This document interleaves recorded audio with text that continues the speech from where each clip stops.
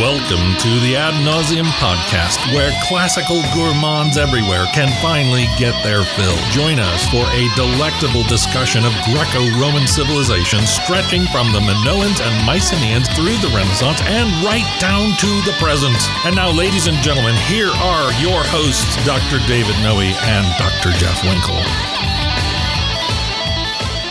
Welcome, listeners, to episode 113 of the Ad Nauseam Podcast. My name is Dr. Jeff Winkle. I'm down here in the bunker with my good friend and co-host, Dr. David Noe. How you feeling today, Dave? I'm doing well, Jeff. I am eager to get into this subject. You are? Yes, I am. I think you've been on the road a little bit. I've been traveling. Exactly. Yes. Yeah. A couple of weeks worth. I've been wandering around. I was down in the Florida area. I was off on the, not quite the East Coast, but the Philadelphia area doing some church work. I've been in a lot of different places, and it's time to get back to, you know, the bread and butter here, which is the classics. So you are chomping at this bit. I am chomping. That's right. Excellent. So how about you, Jeff? How are you feeling? I'm feeling good. I'm on the cusp of a little break at my institution.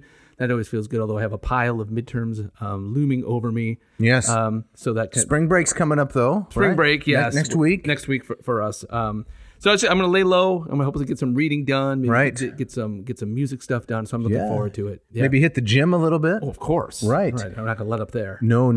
What's the Murphy's Law? The amount of time you have to grade is exactly matched to the amount of material that you have to grade. Right. Does this happen to you? Yes, exactly. I've got this stack of papers and I think, oh, that's 2.5 hours of work maybe, right? Right. And there's 10 hours in my day. I'm going to have 7.5 hours to read and do other things. Oh, yes. But no. The grading always stretches out to exactly match the amount of time. Exactly. It kind of robs you of all the fun stuff that you wanted to do. Yes, that's how it goes. The only downside in the job. Yeah, true. I agree. Yeah. Mm-hmm. So we're getting back into the Aeneid today. Right. We're in book 10. Yes. So we're kind of the end is in sight. The end is in sight. Right. There's a lot of good and gory stuff to go. Oh yeah. Yeah. Yes, we got books 10. Book 11, we got some famous deaths coming up. And then in book 12, the potentially anticlimactic finish. I'm really looking forward to talking about the very strange ending of That's right. Yeah. And I think that, with all due modesty, we can probably solve the problem of the tangled ending. We can cut that Gordian knot, as no scholars heretofore have been able to. No, it'll take us a couple of minutes. I would think a couple of minutes. We'll have another 7.5 hours left to do other kinds of recreation. That's right. But before we do that, yes, the big news. The big news. Yeah, we got this shout out. Oh, we're talking the shout. This wonderful shout out. I am ecstatic. Yeah, why don't you lead us into this? I would love to. So this is from a young lady named, I assume she's a young lady, but Jasmine Hall, who is a first-year student at Liverpool, a university in the UK. And this just came to us out of the blue. Now, the astute listener will know that many of the shout-outs are from former students, acquaintances, distant friends. Not all of them. You know, many are new friends. And we love those. We love those. Yeah. I'm not at all, poo-pooing them. But this one, totally brand new. Mm-hmm. And here's what she says. And I'm going to have to try to keep back the tears as I read this, because it's really moving. Dear David and Jeff, I am writing in heartfelt thanks for your coverage of the Aeneid. She had me right there at heartfelt. Oh, yes. These are the only episodes of your wonderful and informative podcast I have listened to so far. I don't like that part, but but the surprising part, Jeff, is I'm not 100% sure that this is our best work. The Aeneid. I mean, it's good. Yeah. I would say it's good, right? But I mean, some of the more popular episodes, they're a year old or so now. And but she likes these. She likes these. Yeah. And I have no doubt that she's going to go back and listen to some. I hope so. Okay, yeah. Right. Carry on. Or else I'll have to, revoke all these nice things I'm thinking and saying. But rest assured, says Jasmine, I intend to start the show from the beginning to listen to the others. I only have one episode left, the latest one, Turn Us Loose. All right. I am currently studying the Aeneid in a classics module as part of my double major, English Lit and Philosophy. The podcast has been a joy to listen to as I read alongside with my own copy of the Lombardo translation, which I bought after listening to several episodes of Ad Nauseam where your readings of his work were enough to convince me to buy it. Fantastic. Are you listening, Hackett? My only sadness is that you're not going to cover all 12 books of the Aeneid before I complete my semester of studying the text. So it must be she's keeping track of our pace. Yeah. And she knows we're not going to get to book 12 until 2025. Probably right. Yeah. But to continue, she says, but you will continue to have an avid listener in me. Excellent. So nice. Really you want to nice. continue on there? Sure. Jasmine goes on. I have a question I would like to ask if you would be so kind. My chosen assignment is a question discussing the range and variety of parental love as depicted in the text. That's already very interesting. It is. Yeah. What are your thoughts on this topic? I already have an essay planned, of course, focusing on the relationship Aeneas has with each of his parents, his son, and the other parental love shown such as Lavinia's parents, and how that type of love intersects with the character's sense of duty and their own personal desires. For example, Venus's hot and cold relationship with Aeneas, how she wants to help him fulfill his destiny but doesn't provide the everyday support he gets from Anchises. This is brilliant, isn't it? It really is. Very good questions this young woman is asking. Yes, and I love the analogy she makes here. In my opinion, Venus is like the divorced parent who tries to buy Aeneas' affection with big showy gifts, but isn't there to give emotional support when he's had a bad day at school. And I think that's dead on. That isn't is it? dead on. Yes. Yeah. But I mean, all kinds of things at play there. The nature of the paterfamilias, the role of the father in, Right. in a Roman family. Right. He's supposed to be both the model and exemplar. Right. And the provider. Yeah. But he is, in Anchises' case, I would say he's only the model and exemplar, right? Mm-hmm. The only thing he provides is advice, very crucial advice received in dreams and other sorts of things. But it is Venus who, emotionally distant, nevertheless provides the real material that Aeneas needs to complete his quest. Venus provides the real. What did I material. say? Is that what you said? That's what I meant to say. Okay, yeah, Venus, yeah, right? yeah. Venus provides what Aeneas really needs, but she's distant. Right. You can't have affection for her. No. So, I mean, we can certainly. I would love to talk more about this as we could get Right. into these last episodes. You know, comparing, Venus's relationship to Aeneas with Athena's relationship to Odysseus. Right. And how those play out, or the relationship between Aeneas and his father and Odysseus and his father. Yeah. Right.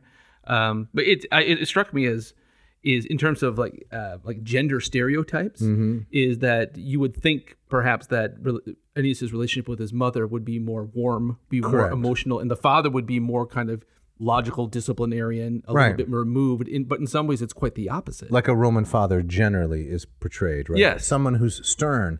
Like the famous Roman general, his name escapes me, I can look it up, but who insisted on subjecting his son to the same sort of punishment as every other soldier because his son gave the command to attack before it was time. Yeah. Now, he gave the command, and the Roman army won the engagement, and nevertheless, the disobedient son was put to death because that was the punishment. Yeah. Right. So that's how a stern Roman father behaves. Yeah.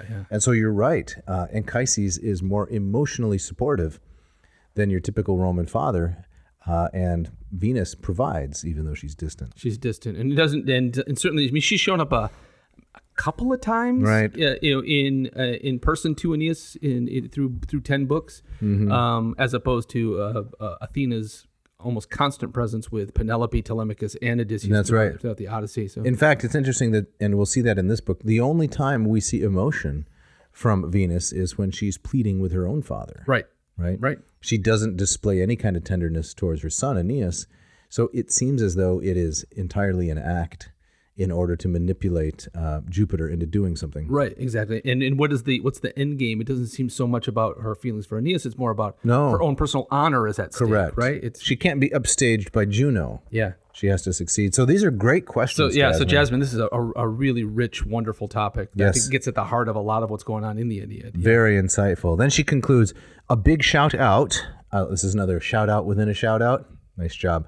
A big shout out to all my fellow students at the University of Liverpool in England and all hardworking students everywhere, no matter their field of study.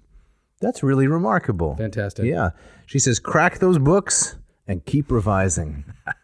That's great advice. That is great. I almost think this is too good to be true. I mean, is Is it written by a first-year student? Did your mom write this? I wonder, because it's filled with, had I written it myself, it couldn't have been any better with all great. these kind remarks about us and then admonition to, keep studying hard and these insightful comments about the Aeneid. Yeah. Well done. Yeah. Have you ever been to Liverpool? I have. Have you? Yes. My wife, her aunt and uncle live in Liverpool. Is that right? That's correct. In fact, my wife's uncle grew up in the neighborhood of Paul McCartney. See, that's why I want to go there because of all the Beatles stuff. I've been to Liverpool. Yep. Yeah. There's one of the largest an Anglican cathedral, one of the largest in all of England. It's enormous red brick. Yeah. Is in Liverpool. And you can go and queue up there at the wharf, and there was a lot of shipping that went from Liverpool to North America. Sure. And parts even further west. I think that's where the Titanic departed from. I think that's right. Yep. So it's well worth seeing. Man. Definitely well worth seeing. Someday.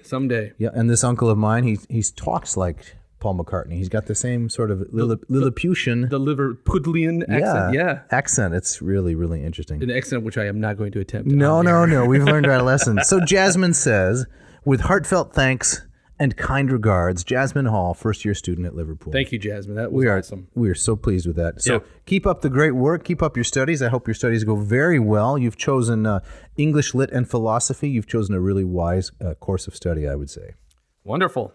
All right, let's get into the topic at hand. That's right. Before we do that, do you want to say something about the LLPSI before we dive into it? Should we place it here right near the beginning? I think that's a good idea. Let's do that. Say it a little bit, Dave. Yeah, so if you want to study Latin, if you want to go from a little or no knowledge of Latin, go ab initio, to a pretty solid knowledge, you can check out my course, which is based on the Lingua Latina per se illustrata, the fabulous textbook written by the Dane Hans Orberg. You can find this at latinperdiem.com/LLPSI.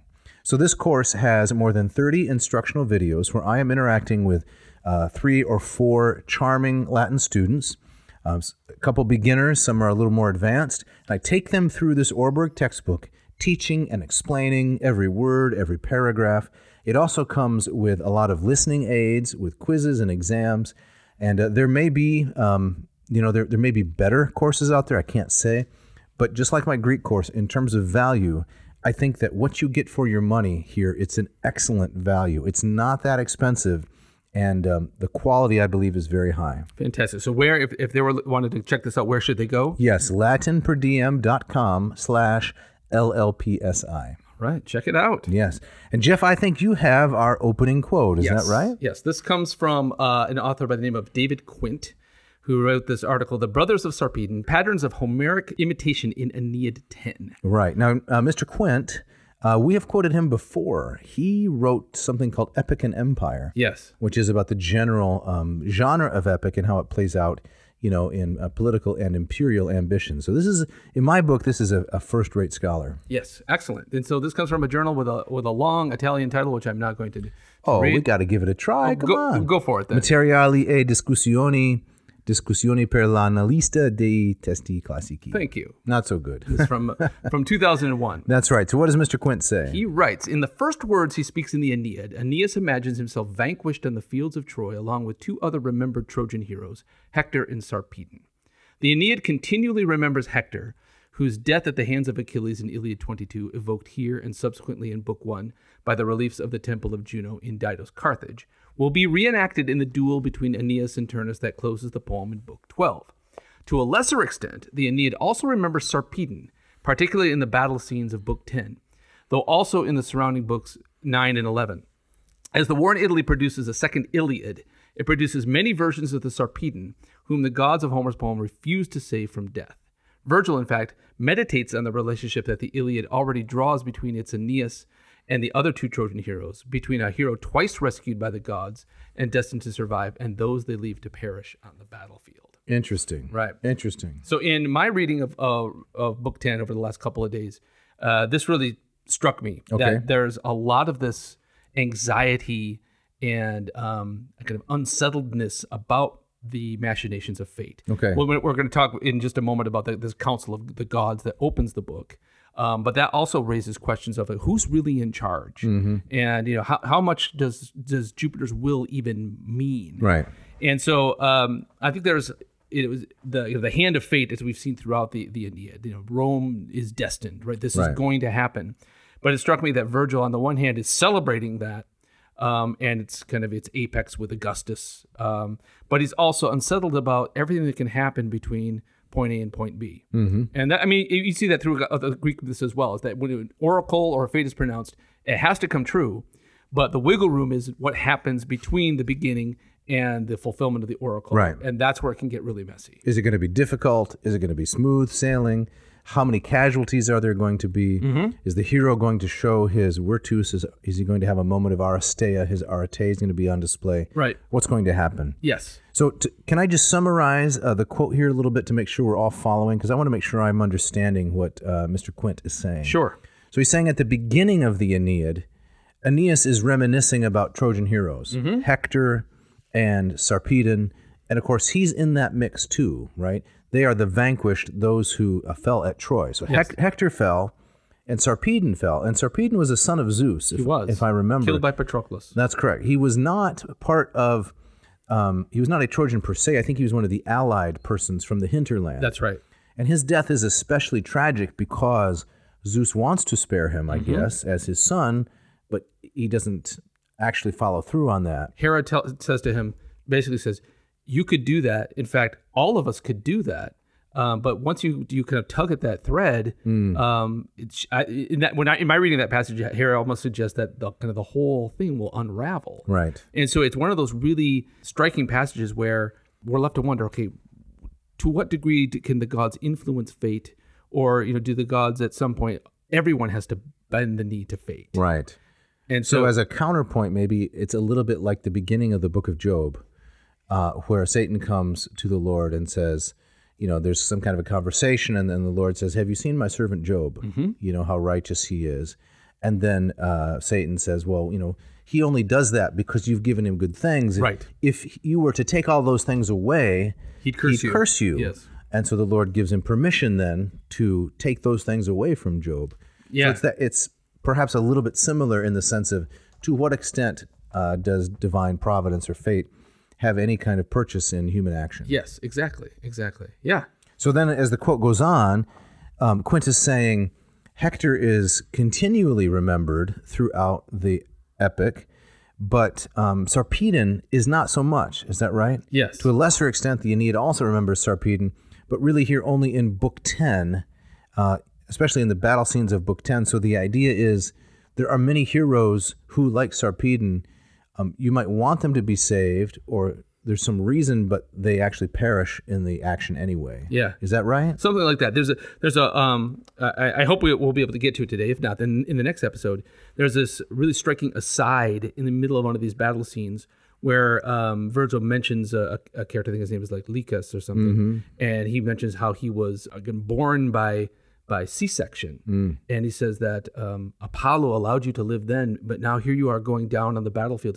So why did the gods spare you then and not now? Right. And it's this direct question that Virgil is kind of speaking aloud. And so I see that same kind of, why did Zeus not save Sarpedon? Right. And why did he allow him to go die? Why was Aeneas wrapped in a mist and taken out of the battle? Yes, rescued by his mother. Who gets the benefits? Correct. Yeah. Cui bono, right? For whom is it a good? Exactly. Yeah, and then of course, if I'm remembering correctly, in the Iliad, Aeneas is saved on another occasion too, by Poseidon, who grabs him when Achilles is about to kill him and spirits him off the battlefield and actually picks him up and tosses him behind enemy lines, right? Behind allied lines, I mean to say. And rescues him. So why does that happen? I mean, does Aeneas have some survivor's guilt over that, right? And I think it's also, we're getting into the thick of the Iliadic section of the Aeneid, right? But that kind of gods coming down and moving people around like chess pieces is not happening, right? So we don't get that element of the Aeneid. We get Venus pleading her case before Jupiter, right? But she's not doing what she was doing on the battlefield as we see it in the Iliad. Yeah, there's a bit of a truce called in terms of divine action. Right. So we're in that Iliadic part, the part that Ovid described as the part nobody reads. Remember what he said? We all read book 4, Aeneas in Dido's arms, and throw away the rest. Right. But come on, Ovid. Yeah. It's at least he's being a little bit emulous there, right? Yeah. He's trying to He's trying to pull readers to his own epic. Yeah, but there's some real truth to that as well. Of course. If you look at like the editions of the Essential Iliad, That's right. they cut out books 15, 16, 17, 18. What about the catalog of ships? Do they leave in book 2? You got that's a snoozer. You got to have a catalog. Speaking of catalogs, we got one in this book. Yes, we do. Yeah. Okay, so let's get into it. Let's get then. into this. All right. So the book opens with the Council of the Gods, and Jupiter's upset. Right. And he's upset, but he's not necessarily upset at human beings, but he's upset at the other gods, and they're not doing what they said they were going to do. They're not playing fair. Right. And this is reminiscent of Odyssey Book 1, Yeah. right? The Odyssey opens after the little proemium about the man who is Palutrapos with the Council of the Gods. Right. And we see what they're up to on Olympus. Right. And again, in that council, Zeus is upset. Right. There he's upset. He says, look, we try to help human beings. Do they listen to us? No. We tried to warn Aegisthus. Don't go off with this woman. Right. Or you're gonna Clytemnestra. you're going to get killed. And look what happens. And I always read that as Zeus he's on the verge of saying, fine. Right. Leave him alone. Yeah. Why do I bother? Why do I bother? Right. Right. And then Athena speaks up and says, okay, Dad, but Right. don't forget about Odysseus. Yeah, you made this promise. Yes. Yep. And so there's a lot of similarities in this scene. Yep. Rich. Yeah. All right. So we get there's 4 speeches in this Okay. council. So Jupiter starts, Venus responds, then Juno responds, and then Jupiter He gets the last he word. gets the last word. Right. But let's have a little bit of Latin. I would love that. Okay, so this is line 6, book 10. Kai licalai magni quia nam sententia vobis, versa retro tantum quanamis certatis iniquis, abnu aram belli taliam concurrere teucris, quae contra vetitum discordia quis metus aut hos. I had to pause there a minute and think about it. At hos arma sequi ferrum quella cessera suasit. Very nicely done. Thank you. So this Lombardo translates as, again, this is Zeus berating his fellow deities. He says, why have you gone back on your word, divine ones, and fight amongst yourselves? I forbade Italy to go to war with Troy. This quarrel thwarts my will. What fear has caused these humans to rush to arms? Yeah. So this, to me, immediately raises the question, if Zeus's will can be, or Jupiter's will can be easily thwarted, Yeah. what use is it? Yes.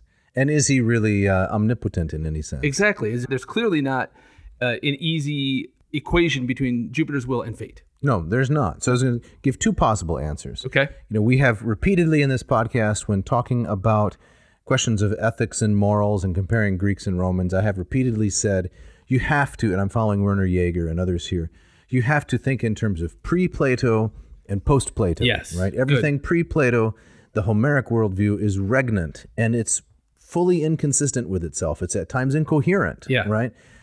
Post-Plato, there's a strong monotheistic tendency, or henotheistic, and Plato is trying to bring some semblance of reason and structure to Greek and Roman theology, you might say. Right. So it could be, right, if we try to square that with what Virgil's doing here, isn't Zeus in charge?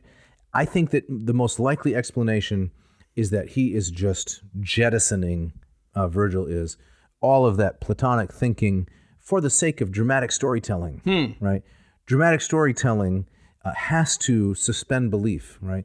You've got to suspend belief and you have to have some incredulity. So Yeah. I think that's what he's doing here. So is Zeus really in charge? Well, I said he was a few pages ago, but now he's not, because that makes for better storytelling. Yeah, I would agree with that. I think one place I would mildly push back is I think that Virgil's notion of fate is Yes. much more grounded and cemented than we see it in Definitely. in the Iliad. Yes, and that was going to be the second part, right? The second part or second explanation is there's the overarching notion of the Parcae, right? Yeah. The Fates and the Moirai, and they are the ones really in charge. Now, the place where this gets a little bit difficult is we don't know exactly how much they have delegated to Jupiter and the other Olympians. Exactly. What's the what's the division of labor here?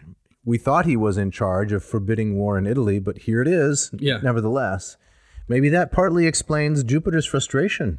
Right. Well, why don't the fates just tell me what they want me to do? Right, exactly. This is not in my job description. It does. I mean, it does seem that Jupiter he's powerless to a certain degree. Yeah. And who is he raging against? Yeah, is he really angry at his fellow divinities, or is he kind of raging at his own kind of impotence? Helplessness. Yeah, I was going to say that. So in the Iliad and Odyssey, he's presented in a very regal way, sitting on this throne with his heroic torso, Right. and his ambrosial locks all he has to do is nod in a certain direction. Yeah. And everything happens just as he wants it. Exactly. His hands are never tied. Right. But here in the Aeneid, he's kind of constantly wringing his hands. Yes. And, muttering, "Oh, fine," that kind of thing. Right.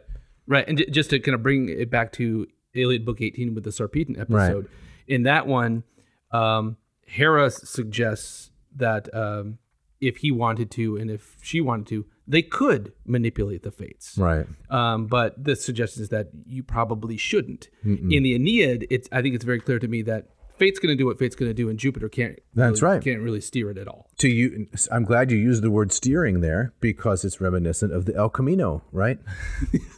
Do you not remember? What are you talking about? Sic parcae volunt. This is how the fates roll, right? Don't you remember we had them in this El Camino? That's right. They're just rolling around and deciding things. Yeah, in the El Camino. Right. Yeah. The three of them. One on the bench seat. One spins out the thread of mortal life. Yes. One pulls it out, like removing a piece of floss from the container.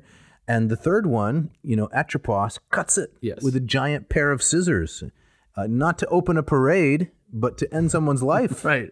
This is what they do. And in some sense, even Jupiter is subservient to that. Yeah, exactly. So I can really sympathize with his frustration here. Yeah. This is not in my job description, he might say. Right. So Venus then speaks up and she Right. she pleads for Aeneas, after Jupiter's done raging about everybody disobeying him. So Jeff, are you going to read a little bit of Venus's speech for us? Yes, from the Lombardo translation. Okay. Again. So it goes, "Thus Jupiter briefly, but golden Venus made no brief reply. Father eternal, power of the universe, for what else may we appeal to now? Do you see how insolent the Rutulians are, how Turnus, swollen with pride, rides his chariot through the crowds, rushing into war with Mars at his back? The Teucrians are no longer protected by their walls. The fighting has moved inside the gates, and the trenches flow with blood. Aeneas, far away, does not know of these dangers. Will you never allow this siege to be lifted? A second army threatens the walls of an infant Troy, and again there rises from an Aetolian Arpi, a son of Tydeus. I feel I myself will be wounded again. I, your child, will stop another mortal spear. If the Trojans have sought Italy without your leave, abandon them and let them pay for their sin. But if they have followed all the oracles given by the gods above and shades below, how can anyone now subvert your will and establish destiny anew?" Interesting. So whiny. Yes. Doesn't she come off as kind of impossibly petulant? I think by design, right? Yeah. So she's referring to, she's wounded famously in the Iliad by Diomedes. That's right? correct. And the ichor, right? Yeah. This translucent, gooey fluid that the gods have. Some of it pours out of her wrist. Yes. You know the famous Ingres painting where she's seated in a chariot? Yeah. I'm pantomiming it now, right? She's leaning back and fainted away because she got a little nick on her wrist from Diomedes. And she runs up to Dad on Olympus, right, and right? whines about it. About it. What she's saying here is, we're going to have a Trojan War all over again. Mm-hmm. And infant Troy is being besieged, and maybe I'm even going to be injured. Right. You got to stop this. She says she's worried about another hangnail. Correct. And she says no worrying about if her son is going to die. Yes. Here, right. It seems very narcissistic. Right. But I thought this line here said, "But if they have followed all the oracles, they being the Trojans, given by the gods above and shades below, how can anyone now subvert your will and establish destiny anew?" Yeah. So that's actually a really good point. That's the argument of a philosopher there, right, or a legal scholar. Yeah. Right. Basically, the Trojans have all along done every ritual that you have expected of them. You owe them, right? This is a point you have made repeatedly in going through the epic. You've had a little bit of fatigue almost with Aeneas's constant piety and performance of ritual. Yes. Right. What's the purpose of him doing everything right? Right. Maybe this answers that a little bit. Okay. All right. It answers. He has to be presented as someone who is faultlessly careful in religious duty because that obligates Jupiter. Right. Okay. Yeah, I'll buy that. Okay. I like that. I'll complain about it less. Okay. But it does raise this issue too. It's almost Venus is saying, listen, if fate has pointed them in this direction all this time, Right. how can you fault them? Right. Right. What else would you expect them to do? And I think that's for all of her whininess. That's a fairly good point. A fairly good point. I'm glad she ended on that point because some of the other arguments are kind of weak. Yeah, and then her speech goes on, and she wonders, well, maybe I could whisk Ascanius away. The grandson. Yes. and kind of pamper him off on one of her islands. She's done this once before, Yes. remember? This is what happens in book 2, Yes. isn't it? Or end of book 1, when he is spirited away and Cupid, her other son, comes in disguise for Ascanius. That's right. In order to provoke Dido to fall in love. Right. So she's done this before, and now she's thinking, hey, maybe this would be Try this trick again. Right. It worked many books ago. Why wouldn't it work now? But, as we know, this is also right at the moment where Ascanius is expected to step up. Correct. And fight alongside of his father. And so in terms of personal honor, this is a terrible idea. It is, right. Yeah. This is where he's coming of age, right? Yeah. And he's going to join with his father like Telemachus with Odysseus and get some revenge, Yes. even though his father is the suitor. Yeah, exactly. Everything is topsy-turvy. All right, then Juno responds, and she's not happy about this at all. No. So why don't you give us a bit of Juno's ragings here? Okay. Then regal Juno, furious, why do you force me to break my silence and tell the whole world my heart's deep sorrow? Did any man or god compel Aeneas to make war on the Latins? He sought Italy at the call of the fates. Yes, driven on by Cassandra's raving. Did I advise him to leave his camp or entrust his life to the winds? To put a boy in charge of their defenses at the height of war? To tamper with Etruscan loyalties or stir up peaceful nations to war? What god, what cruel power of mine undid Aeneas? Where is Juno in all of this, or Iris sent from the clouds? It is indeed monstrous that Italians are burning your infant Troy, and that Turnus has taken a stand in his native land, Turnus, a mere grandson of old Pilumnus, and whose mother is only the goddess Vanilia. What do you think? I have more. But what about the Trojans torching the Latin people and pillaging their fields, dragging a bride away from her betrothed, offering peace in one hand and arming ships with the other? You have the power to whisk Aeneas away from the Greeks and substitute empty mist for the man. You are as well perfectly capable of turning their ships into so many nymphs. And read her question to wrap this up. Right. But for us to help the Rutulians is disgraceful? So I don't have a lot of, I don't find Juno very sympathetic throughout this epic. No, she's nasty. She's nasty, but here I think she's making a lot of kind of solid, kind of logical arguments. Okay, here. fair enough. But a moment ago, you were on Venus's side. You were saying that's a really good point. That's a really good question. They're both making very good points here, right? So you want to be Jupiter. Well, I think that what strikes me, you want to decide between them. Well, when Jupiter follows up, he basically says, "Hey, knock it off. Let's call a truce." And neither of you, start manipulating. Both of you back down. Right. And he says something to the degree that fate will have its way. Well, that's really kind of the answer to all of this, and I think it makes it's his answer to everything. Isn't it? Because that is the answer, and I think it makes all of this squabbling just that much more ridiculous. But when you look, if you remove kind of fate from the equation, when Juno says, "Look at what they're doing," they're invading a territory. Right. They're breaking up an engagement. They're pillaging the fields. Offering peace in one hand and arming ships with the other. Right. Is Juno saying how is this just? So this is the place where the revisionists have a leg to stand on, and they can say this is a commentary on the whole Roman project. Right. This is how the Romans behave in Spain and England, and how they behave in Gallia and Germania and Libya and in the East. They don't play fair. Yeah. It's might makes right everywhere. Right. And so this speech of Juno is a subtle critique on the Pax Romana. Yeah. I don't like that. Okay. But You're not persuaded. I'm not persuaded by that. I'm not either, No. but I'm trying to think sympathetically of that viewpoint. Yeah. I mean, that's a presentist I think so. Right? I think the bigger point is, early in the quote was she says, did any man or god compel Aeneas to make war on the Latins? And then she's quoting here, he sought Italy at the call of the fates. Yes, right. driven on by Cassandra's raving. So she kind of dismisses the whole notion of kind of oracles and prophecies and fates. But deep down, I think Juno knows that she can't mess with fate either. Yeah. And so she's making an argument that just doesn't stick because fate will do what fate's going to do. And it makes these gods look ridiculous. Speaking of looking ridiculous, yeah, it's time for the ads.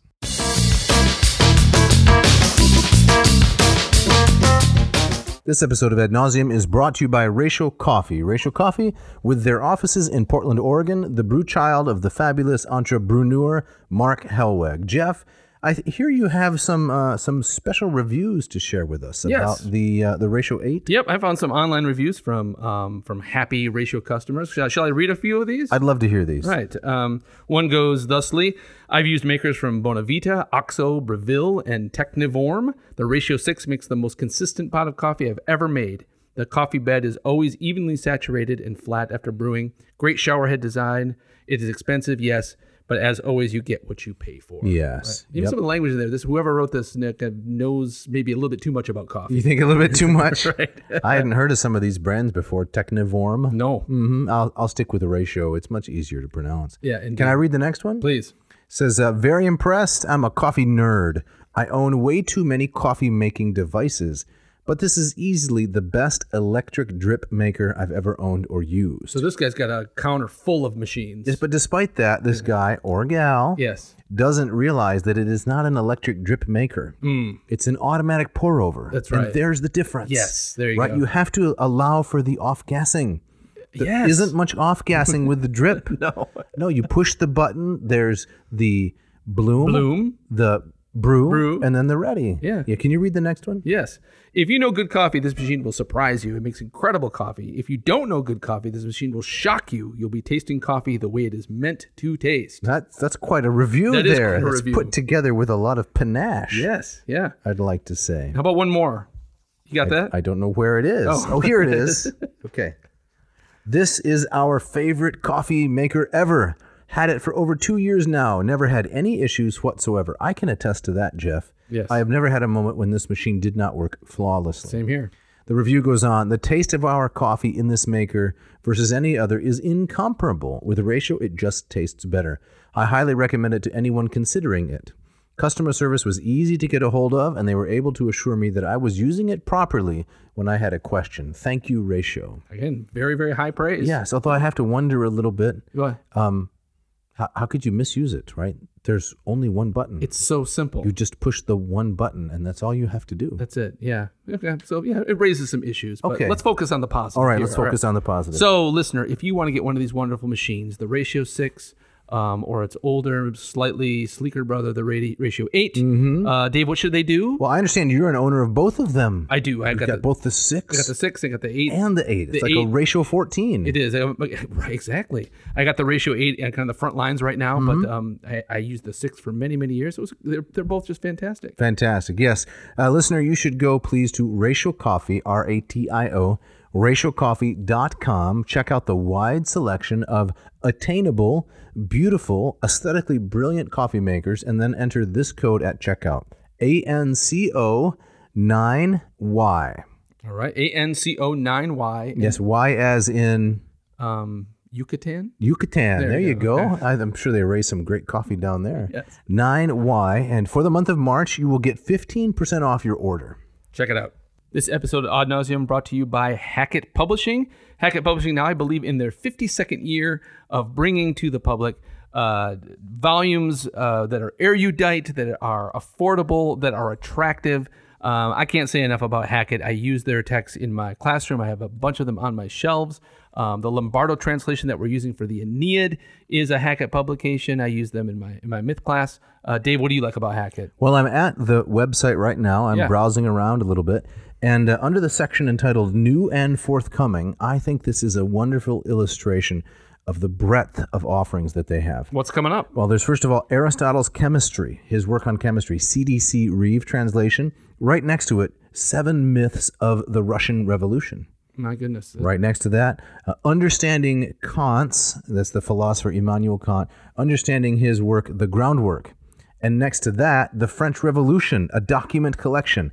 Bolzano, Essay on Beauty and the Arts, Aristotle's Theology, Anselm, The Scientific Background to Modern Philosophy, and the Buddha's Teaching as Philosophy. So the breadth is really impressive. Right, a wide range of interesting intellectual subjects. Yeah, so it's not just classics. I mean, they have a ton of offerings under that classical umbrella, but that's right. As you just heard, it's history, it's philosophy, it's religion. Cinema for French Conversation. Wow. Now in its 5th edition. I'm still reading the 3rd. Exactly. God, let me catch up already. Yes. So let's say you're a listener to Ad Nauseam, and you'd have to be if you're hearing this. Yes. And you want to score some high quality yet inexpensive textbooks and other kinds of things for your reading pleasure, what should you do? You should go to hackettpublishing.com. That's HACKETT publishing.com. Find the books that you want, drop them in the little satchel, and you type in the code AN2023. That's correct, because we're in a new year now. AN2023. Yep. And what does that get them? 2 amazing things. 20% off your entire order and free shipping. Wow, 20% and free shipping. That's right. That's incredible. Check it out.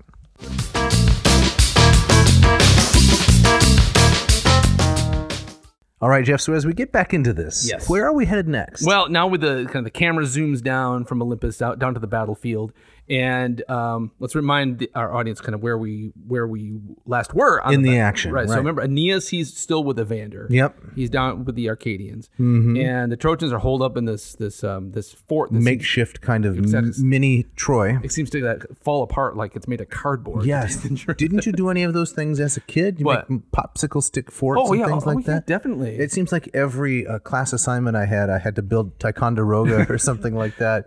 Just 5 popsicle sticks and a bottle of glue. Exactly right. Protect the British from the French and the Indians. I did Fort Michilimackinac. I can't even say that. Mackinac. Yeah. And what did you use? What was your medium? Popsicle sticks and glue. Right. That's right. Had to eat a lot of popsicles to to get the get the material, the building materials, Right. and Play-Doh. You can use that too. For Yes, exactly. filling things in. Right. So that's the kind of fort in which they're hunkered down. Yeah. And Turnus is raging around in the vicinity, right? And his other Rutulians. Yes. So that's kind of the Okay. and things are getting desperate for the Trojans. That's the mise en scène, Right. we might say. But I thought it struck me as funny. I'm sure it's not supposed to be funny. Okay. Is that Virgil kind of pauses lingeringly on this description of Ascanius. Okay. That kind of remind me of a slow-mo shampoo commercial. Okay. You know, where the woman is kind of showing the body and bounce of her hair. Is there any oat milk involved? Oh, of course there's oat milk. There's heavy oat milk involved. Garnier Fructus? Right. So he pauses in the middle of this kind of desperate situation to say this again, Lombardo.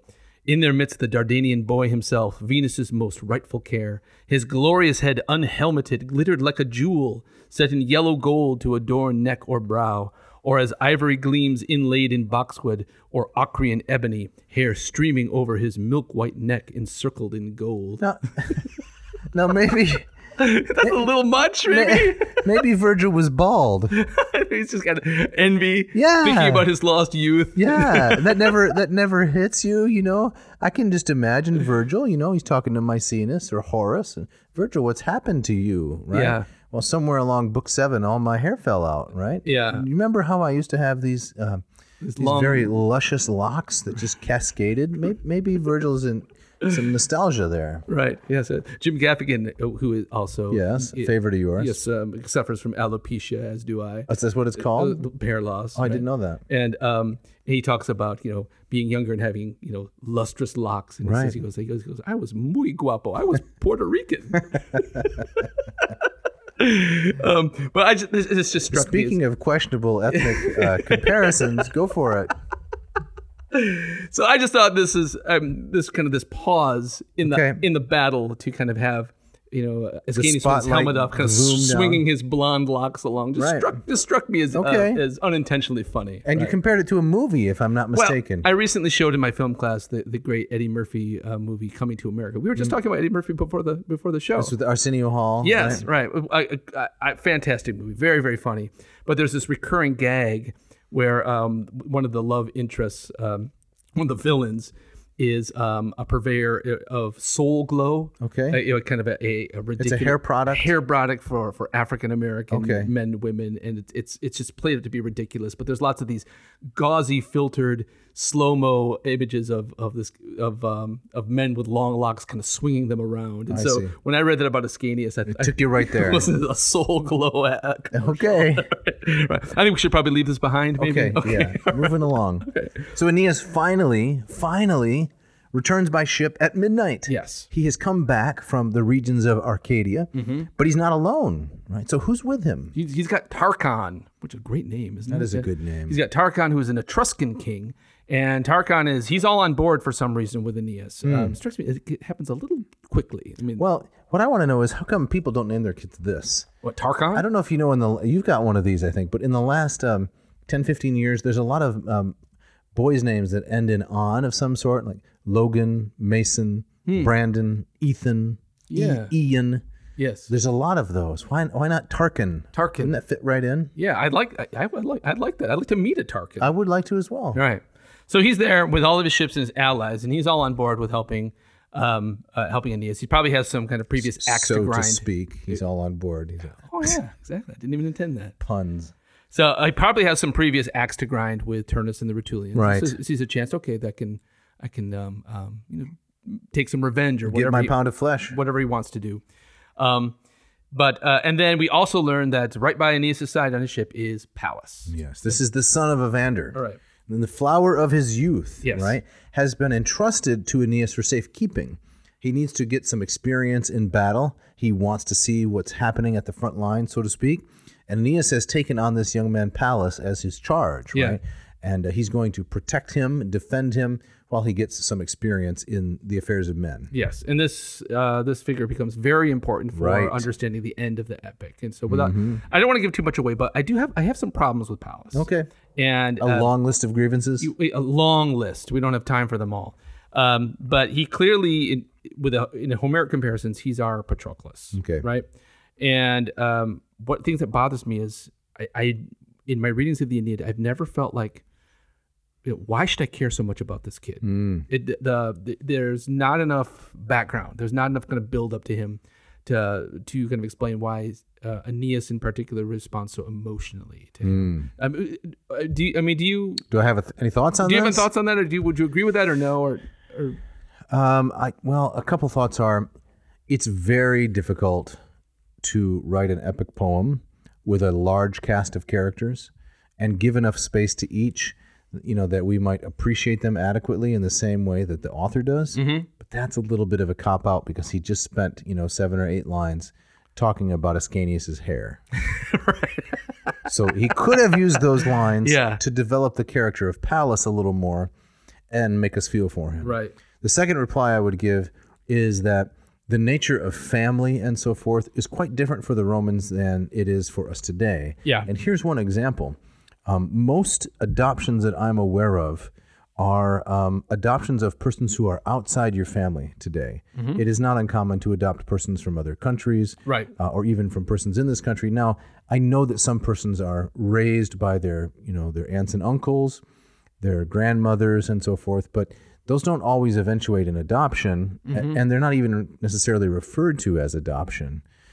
In the Roman world, the idea of adopting someone who was not a family member was extraordinarily foreign, but adopting a family member was really common. Yeah. So the famous Terence play, The Brothers, right, the Adelphoi, one brother has 2 sons, the other brother's childless. Well, you just take one of mine and raise him as your son. So that's really, really common, and it's foreign to us. Yeah. Right? Yeah. If I had 5 children and my sister had none, well, here, take 2 of mine. They can be your kids. Right. That seems so bizarre in our understanding. It just didn't happen. Yeah. For the Romans, it's common.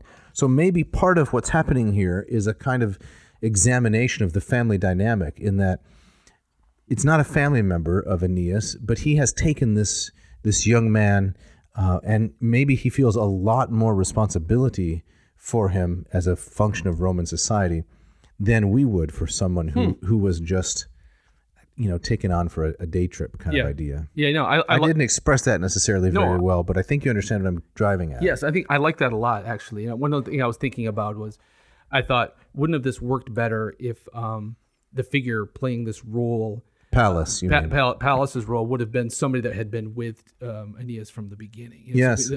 But I think, but I also thought, I think it's very important for Virgil to have this guy be a local. Right? Oh yes, right. So it's not just another. So he immigrant. couldn't have come from Troy. Right. He had to be someone who was native and Yes, indigenous. exactly. I think that's essential to kind of to the plot and to the story and the themes. Right. Okay. The other potential point we could throw in there is the nature of the relationship between Aeneas and Evander. Right. The stronger that relationship is, the more political and personal validity it has. Yeah. Then the more weight there is upon Aeneas to actually care for this young man. Right. So I don't know, as the story goes on, I don't know if he has a kind of affection for him in a sentimental sense. I just think he has such an enormous sense of duty for the young man, and that's driving him. Yeah. And that's a function of his relationship with Evander, Pallas's father. Right. So Jasmine, if you're listening, there's lots of Oh. issues of a parental. Of course she's listening. Right. Of course she's.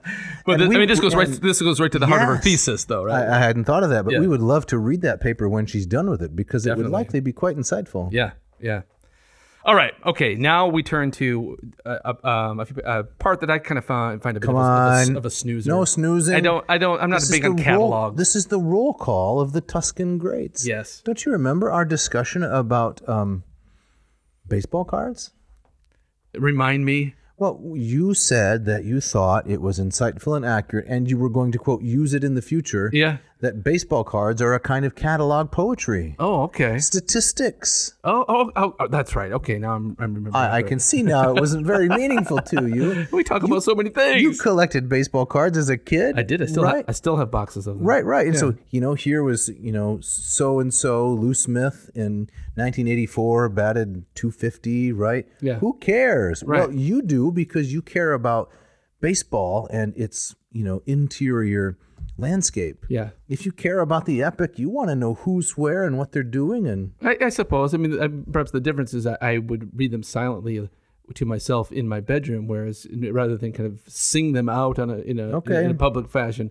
But you've listened to that Billy Joel song? which one? We Didn't Start the Fire? Oh, I hate that song. I figured you did. Yeah. Because any popular song you don't like. No, I like Billy Joel. That's one of his worst songs ever. Really? Yeah, it's terrible. Okay, well, we won't talk about that. Except that's a kind of catalog poetry. Just this event and that event and this event and that event Yes. and this event and that event. And it's horrible. For that reason? That's a big part of it. The song doesn't say anything. So I mean, I get what he's doing. He's speaking to the locals, right? He is making room for the Etruscans, local tribes, to be a part of this whole thing, right? He's celebrating them and bringing them into the mythology. Right? So I understand what he's doing. I just don't find it all that interesting. The Cola Wars and I Can't Take It Anymore. Exactly, right. That's good stuff. Rock and roll, the Cola Wars. I can't take it. I can't take any more of your song, Bill. But that's what he's saying, right? I can't take it anymore. It's just It's like subtle commentary on catalog poetry. in Billy Joel, he's Yes. recognizing within his song that he made too a much. huge mistake. Sunk his career. But this is a shout out though, right? Okay. I mean, there's a multiple shout outs, and Virgil calls to the attention to the importance of this by invoking the muses. You got to invoke the muse. Read some of that. I'd love to. This is lines 163, 4, and 5. Pandita nunca lacona deai cantusque movete, quae manus inter reatuscis comitetur aboris, aenean armetqueretes pelagoque vahatur. which Lombardo translates as, "Now open Helicon muses and chant the roll call of the men from Tuscan shores who armed the ships and sailed with Aeneas." There you go. So we talked about in the previous, not too long ago, Virgil again, invoking particular muses Right. for particular reasons. At particular points. He breaks in, Calliope we had at one point. Erato. Right. He does this way more than Homer ever does, but I think it has the effect of kind of breaking into the poem and saying to the audience, "Listen, this part that follows is very important, and so I need an extra juice from the muse Extra boost. to get through this." Mhm. Here's another analog that might appeal to you, although I've learned that you'll soon forget it. You go to a sporting event, right? A basketball game or something like that. There's a lot of fanfare preceding the actual competition. True. And so, hailing from a small town in Indianapolis at 6'7", weighing 240 pounds, playing point guard. Yes. All of his stats are read out. Then the person runs out on the floor, and the crowd goes wild. Yeah. That's the build-up. That's catalog poetry. Gotcha. But what the problem is if for a basketball game, those are your starting five. You're going to see them in action. So there's the you never starting- see these guys again. Well, but they're there. Use your imagination. You don't want the starting 50 or the starting 500? no, I don't want the bench warmers. I understand that when a baseball player goes to the plate these days, he has his own theme song. Yeah, it's true. Isn't that right? Yes. It's like catalog poetry. Okay. I like it. All right. I like it. Okay. All right. So you say it's a bit of a snoozer. I think so. Okay. It's just like book 2 of the Iliad. It's okay. I get the point. Well, there's also in book 2 of the Iliad, there's also the Thersites incident. Right. I'll go right to that because that's And- good stuff. And the dream right? The dream that is sent to Agamemnon, and he wants to go home. Right. And Odysseus says, "We're not going home. That's Come right. on, we can't do this." Beats Thersites across the head. That's right. Yeah. And then that wonderful list of all the ships and where they came from. That wonderful. You don't like that? It's kind of like doom scrolling. You know that? Yes, exactly. Do you know what doom? You know. I do it. Yes. Full confession, right? You scroll through and hope you'll find something interesting. Right. Well, you have the sickening pit in your stomach. Right.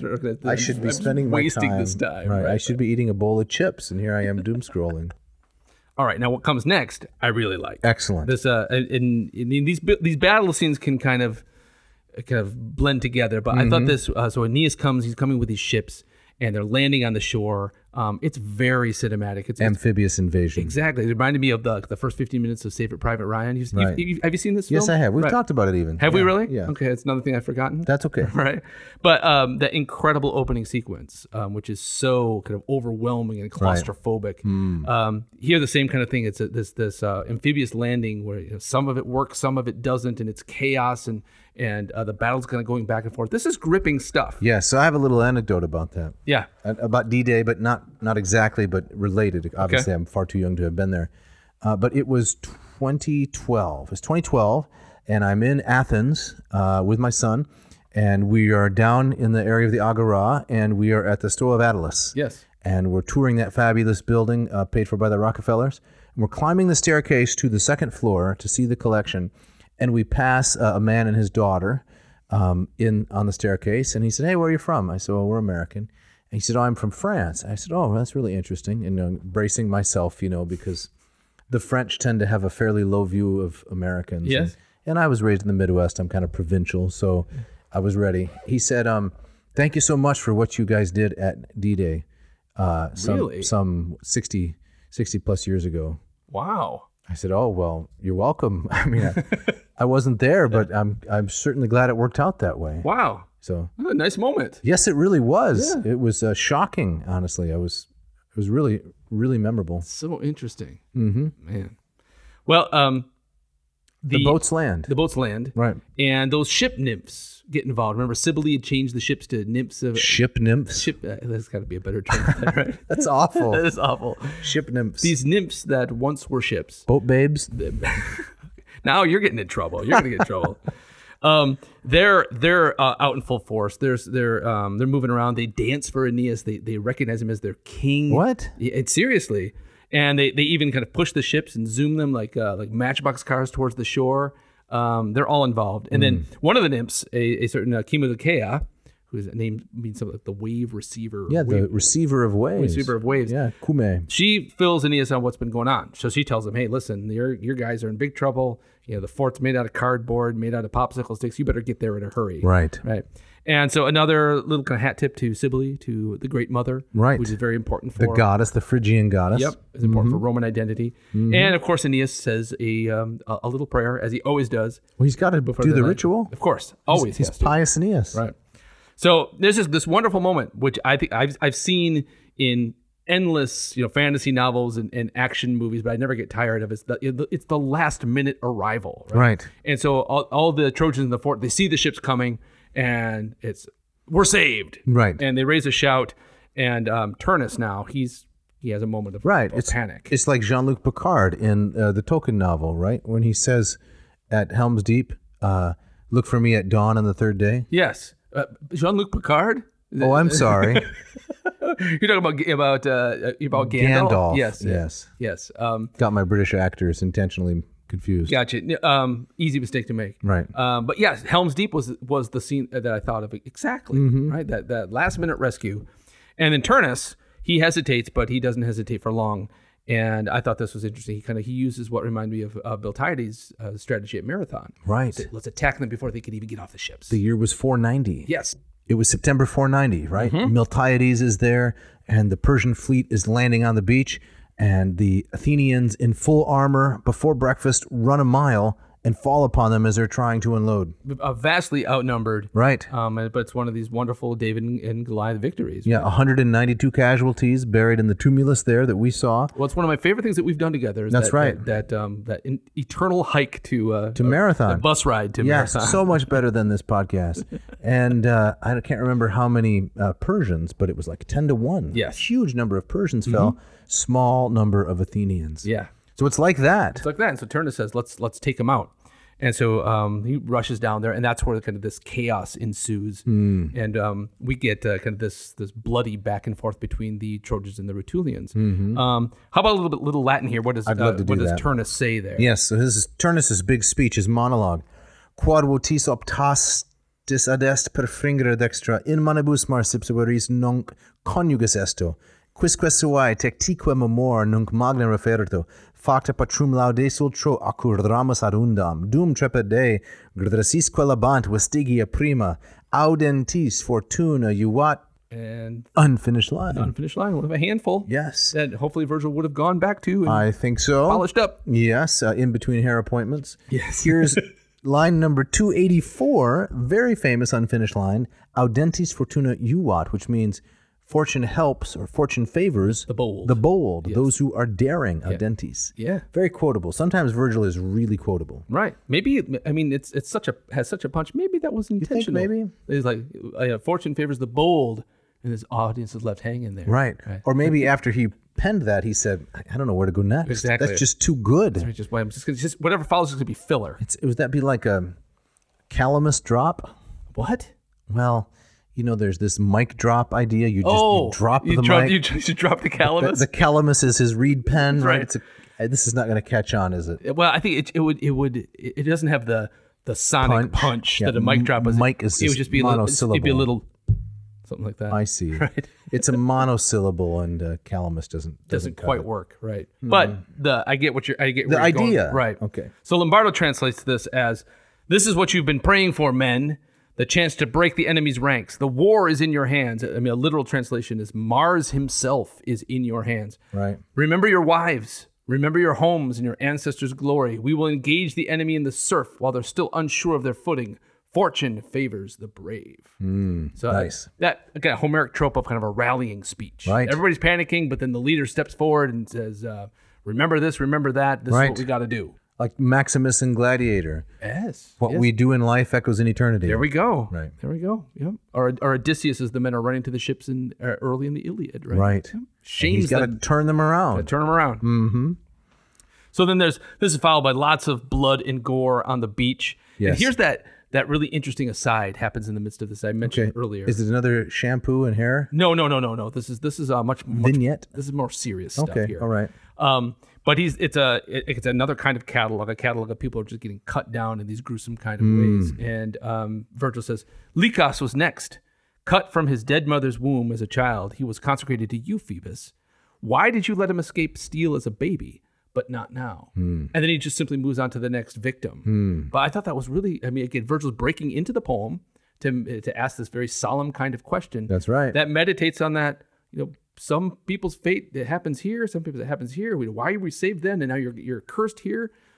How does it all make sense? And so, Very important question. all of that is on the umbrella of this ultimate fate that Rome will be founded. But look at all of this stuff that's really hard to understand in between. Did you ever read the John Irving novel, A Prayer for Owen Meany? I did, Yeah. yeah. It's probably the first really grown-up novel I've read. Is that right? By which I mean it has a lot of really grown-up themes. Yeah, without a doubt. And I was not. I read a lot of novels as a kid, but they were either old novels where the grown-up themes are handled in a more Victorian fashion. Yeah. Or they were kid novels. Yeah, you yeah, know. yeah.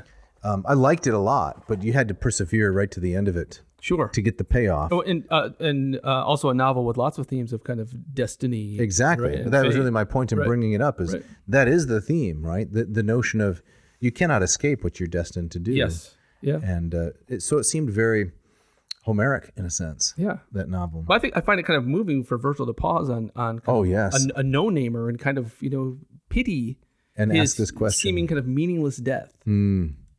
But he must have enjoyed a lot in between.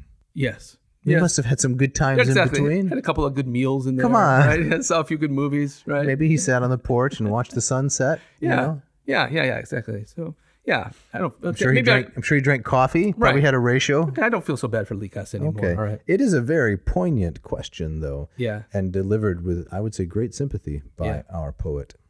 And then there's just these wonderful / horrible lines that are kind of straight out of those battle books of the Iliad, where these gruesome deaths. Right. Yeah. Or the kinds of things described in a Greek tragedy, where you are supposed to have an emotional, eviscerating response, really, to how words can affect your imagination. Yes. Rather than some kind of portrayal on the screen. Right. Or an image. Right.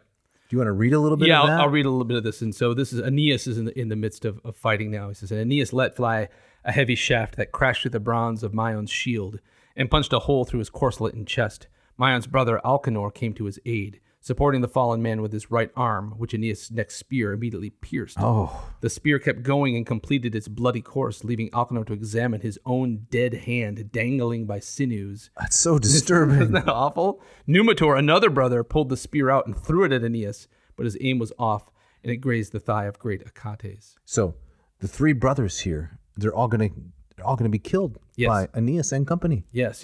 And they die in each other's arms, basically. In a brutal fashion. And they see kind of their body parts kind of dying one by one before they're finally offed. Yeah. Right. So those who say that the Aeneid is a celebration of the glories of war, no, that's off. That's off. Yeah, definitely. That's a presentist, complete misunderstanding. I think so.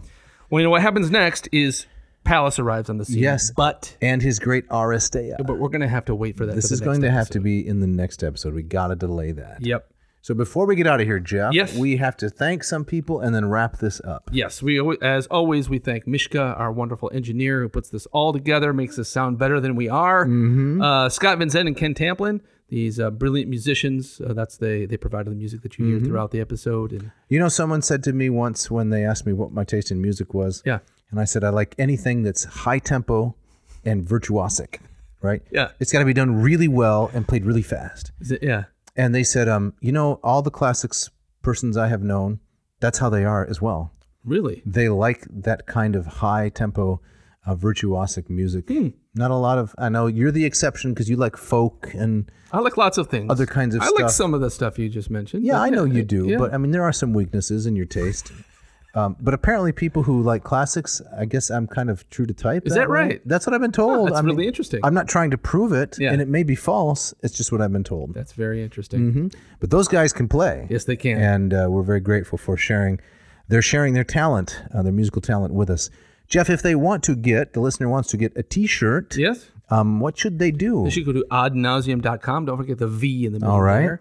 And if they want to write to us, if you want a shout out, if you got an idea, you got a complaint, you can write to Dave at adnauseum.com. Don't forget the V. Or they can also write to who? Jeff. Yes. Sorry, I was daydreaming. Jeff at adnauseum.com. Don't forget the V. Now, we have a short backlog of ideas people have submitted, and people may be wondering, are they ever going to cover my idea? The answer is yes, we are. We are. We'll get to that. We've got lots of things on the table. We will That's get right. to it. Yep. You can get a Quai, Nocent, Docent, that nice Erasmian tag, Ta Pathemata, Mathemata, which is the things that hurt, that teach us, with a nice black T-shirt with a red figure vase kind of impression on them. Hercules holding up the world or wrestling the Nemean lion. That's good These stuff. are really nice, sharp T-shirts. You might want to check them out. Yep. Jeff, what are we doing next week? Next week, hopefully, we're going to finish up book 10. Okay. We'll see. Again, we as we always have to say, we'll see. We'll see. So next week, finish up Aeneid Book 10. That's episode 114. And episode 115, something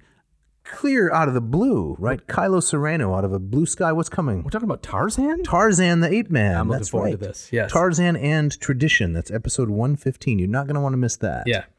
And Jeff, I believe that after I mention the Moss Method for Greek, Yes. from neophyte to erudite, mossmethod.com, you have the gustatory parting shot. I do. Do you want to say something more about Moss, or was No, that's enough. That's enough. All right. Yeah. So this comes from one of my favorite comedians of all time, the late great Mitch Hedberg, who says, "I hate turkeys. If you go to the grocery store, you start to get mad at turkeys. You see turkey ham, turkey bologna, turkey pastrami. Somebody just needs to tell the turkeys, man, just be yourselves. I already like you, little fella. I used to draw you." Thanks for listening.